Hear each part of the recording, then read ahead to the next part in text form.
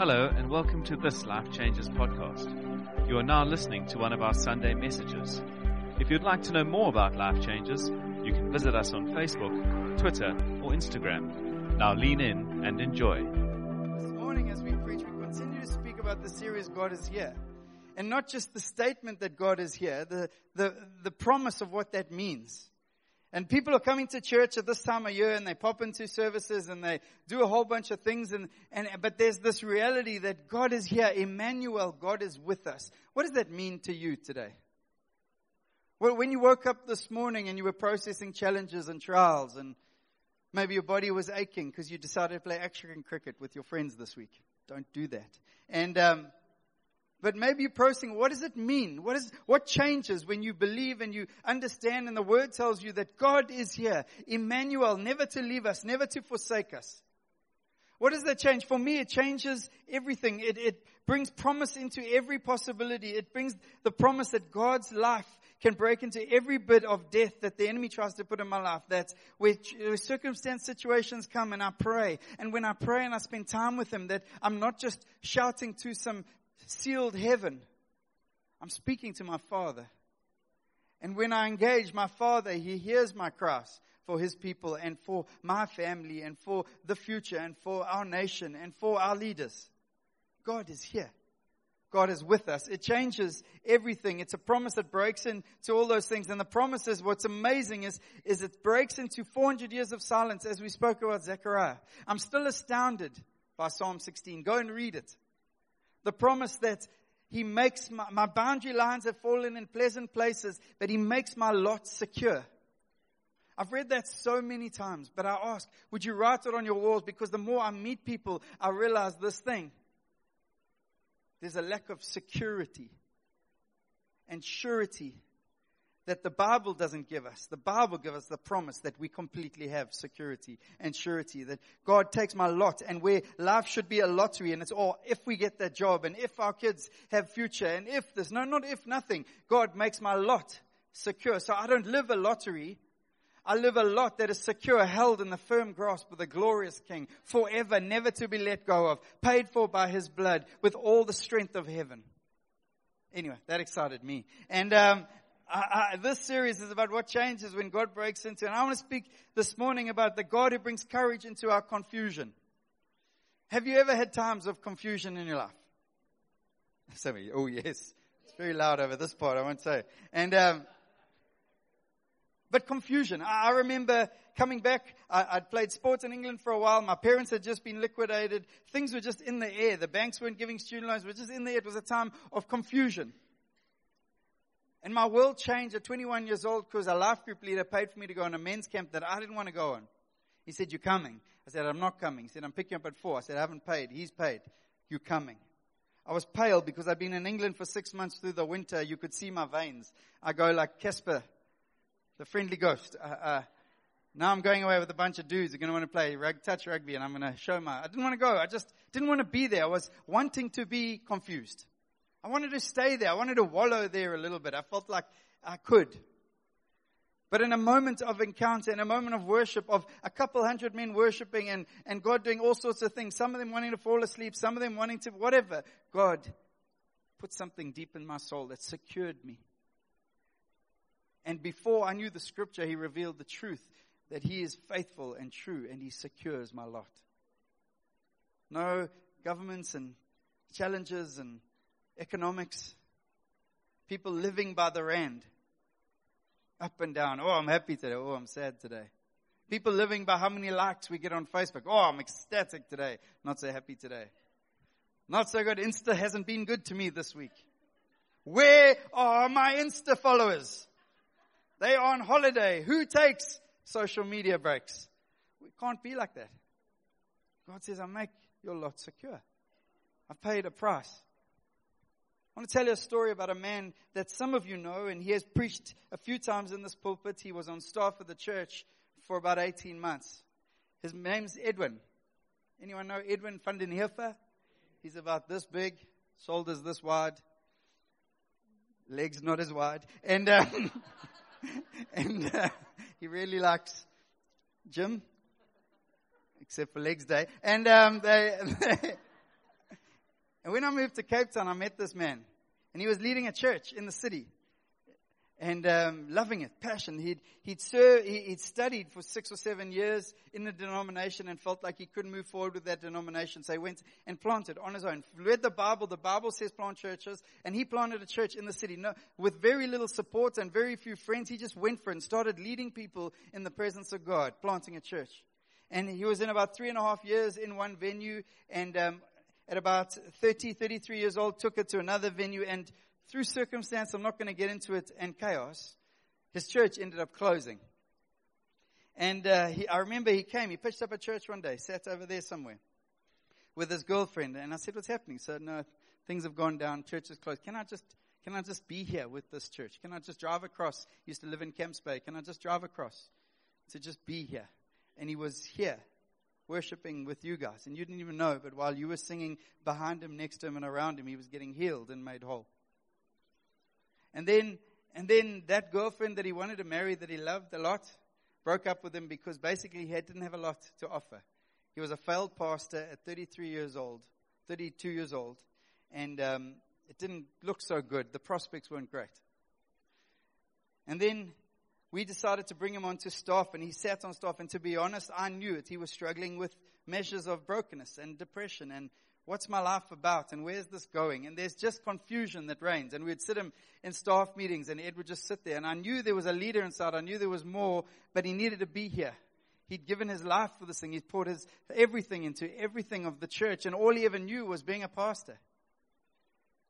And in a moment of being here for about a year, I remember God speaking to this man, you cannot grow the areas that need to be grown in his life, in the church. He needs to work in the marketplace. And I had to sit him down one day. See, you don't know what goes on behind the scenes sometimes of these guys that get up. And this guy's been traveling almost every week for how many weeks, bro? 6 months. Every week. And then you see him on Sunday leading us in worship. See, we don't know the sacrifice we just don't know. And God's doing stuff in Edwin's life, back to Edwin.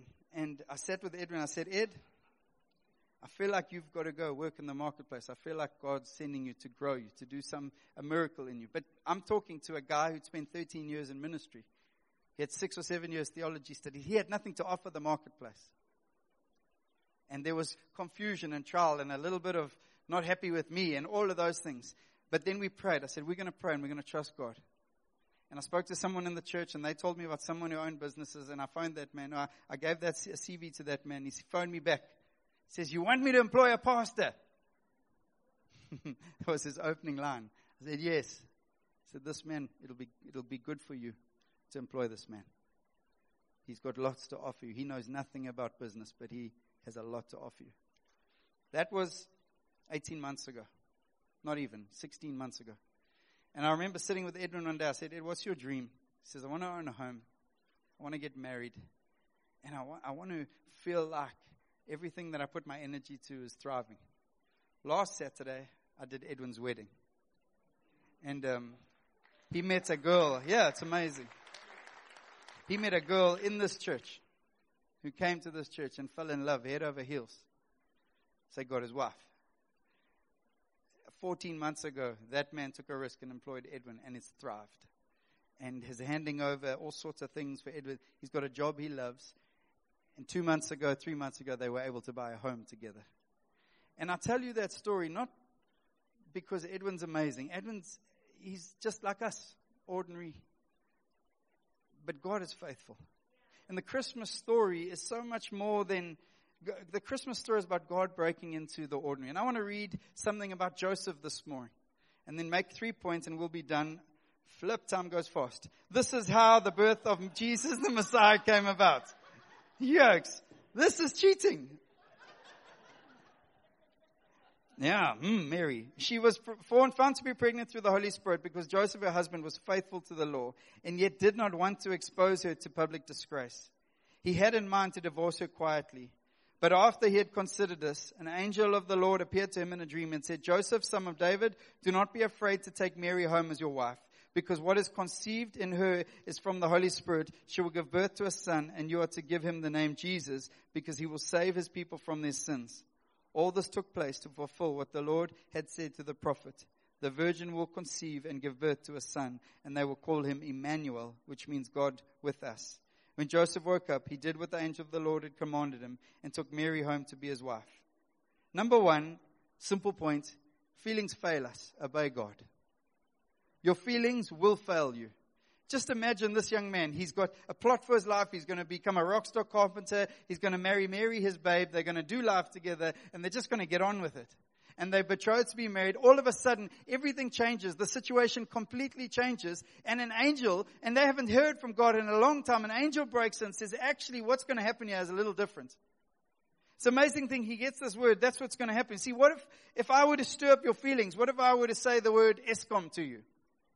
What are your feelings? What about load shedding? If I were to say economics or bonus or no bonus, what are the feelings that come up in you? There are feelings. He's not denying the feelings. And I love the fact that the Bible says this guy had license to consider his feelings. It says Joseph considered this. He considered his options. I want to tell you at the end of the year, whether you've had a great year, a tough year, you have the right, the privilege, and the prerogative to consider all things. The Bible says so. Sometimes we feel like we've got no options. Just go, no, consider. But then God speaks. I want to tell you, God always speaks. See, Joseph says, what I'm going to consider, I'm a good man. I'm going to consider I could divorce her in a loud way and save face for myself, or I could divorce her quietly. Those he thinks are his only options. God breaks in and says, there's other options when I'm involved. There's always other options when I'm involved. And in that confusion and into that confusion, God speaks.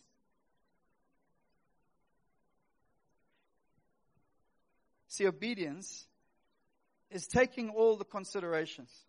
Faith is facing up all the challenges and still choosing to believe God. As you navigate next year, and to make decisions regarding your family, your future, your finances, all your time, your energy. Consider all things, but obey God. It's the story of Joseph. I don't think he thought this was the rock star idea. Because you know what's going to happen. If he's anything like me, he's going to think, okay, so this is what's going to happen. Jesus is going to be born. But he's not of me. He's of the Holy Spirit. So he's going to come out blonde, blue-eyed, with big. And not look like me. Kind of like my two younger sons. Blonde, blue-eyed. And actually, now this I think about that, speaking. And, but Joseph he's going to walk the streets. They lived in towns of 80 or 90 people. And in this town of 80 or 90 people are going to go, oh, that's Joseph's son. He knows that. He's going to have to live with that. He's going to have to face up to some of the things. Hear what I'm going to tell you. If you want to follow Jesus, to obey Jesus is going to come with some fact that you're going to go to Christmas dinners and lunches, and some people are going to misunderstand you. Some of your family are not going to understand you. They're not going to understand why you make the decisions you make. They're not going to understand why you believe some of the things you believe. They're not going to understand why you have hope in situations of circumstances when others wouldn't. Why? Because of who Jesus is and because what Jesus has done. The Christmas story, when we look at Joseph as a young man who should have been tossed into confusion, but out of that confusion, God speaks and courage rises up. God wants to speak into your confusion today. The second point, as we understand, says when Joseph woke up, he did what the angel of the Lord had commanded him and took Mary home as his wife. See, everything in Joseph should have wanted him to run. Everything in Joseph should not put his hand. I love courage. Sometimes confidence and courage seem to be young men's currencies, and the older guys get wisdom and all these things. And I think there's a navigating of a life where we can take the courage and pull it into wisdom and understand that there's a life to be walked with courage and wisdom. I've got a 9-year-old boy who doesn't dance. But one day there's a dance competition at his school. So he signs up. Then he gets Shay to teach him a dance. Then he practices for days. And I'm sitting at the back of a packed hall, bigger than this, with kids shouting and screaming and having all sorts of opinions. And I'm watching this little guy get up and he does his, and the music comes on and he starts breaking down something hectic. And I'm going, where did he get that courage? Where did he get it? Because I want some of it. How many of you think actually you'd walk into more with a bit more courage? Actually, if confusion, the voice of confusion in your world was a little bit lower and the voice of courage was a little bit louder. And God's voice wants to speak in, and He wants to call us into courage. I love Edwin got up in a speech, and he's talking how about faithful God had been. And he just stops, and he points to a 12-year-old boy named Sebastian van der Westhuizen. He just starts to weep. He says, Sebastian, he says, 18 months ago I was living in your home because your parents welcomed me in to live in a room of your home. And we were on the beach one day. And you asked me what my dream was. And I told you my dream was to have a wife and to buy a home. And in that moment, in that instant, on Melkbos Beach, this 11-year-old boy at the time pulls a 10 rand note out and gives it to Edwin and said, this is the first money for your home. And puts courage into a man who's in a state of confusion.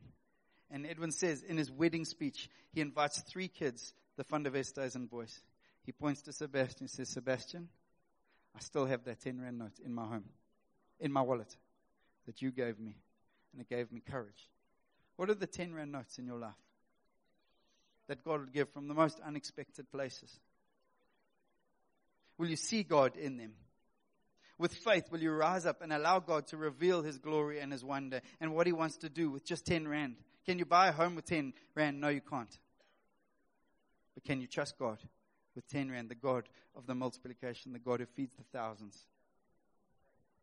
And lastly, it says this, the virgin will conceive and give birth to a son, and they will call him Emmanuel, which means God with us.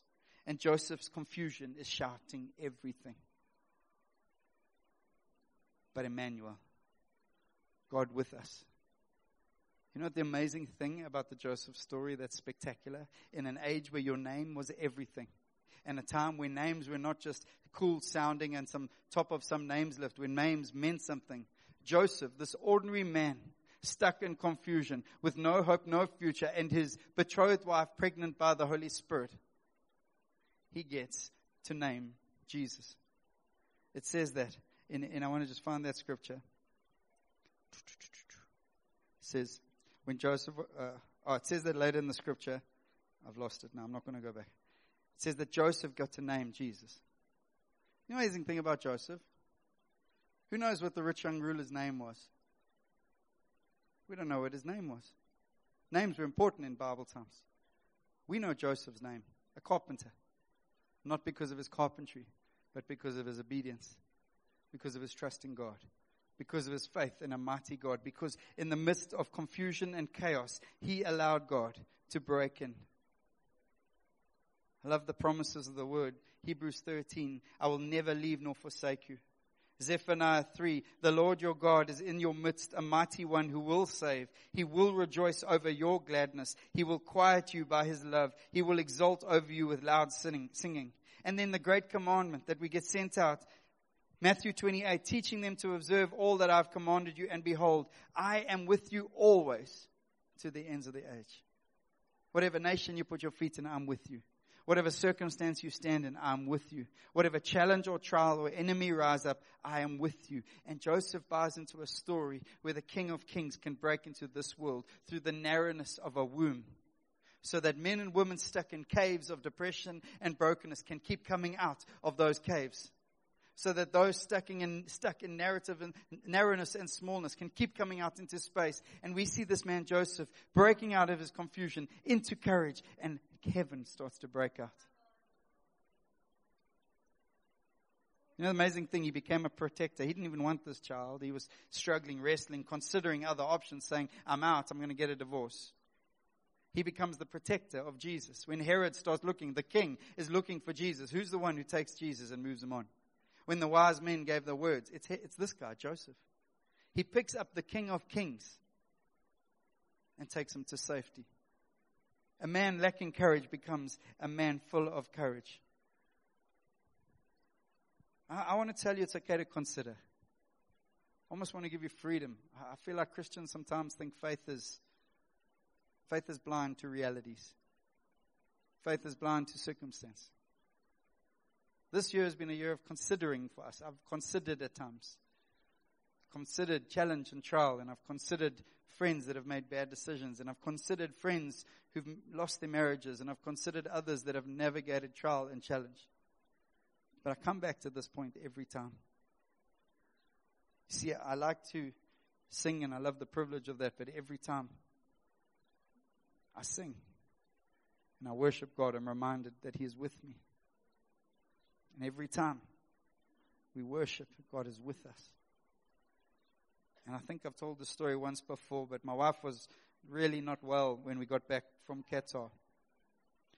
And I was downstairs, and I felt God say, go and worship over your wife.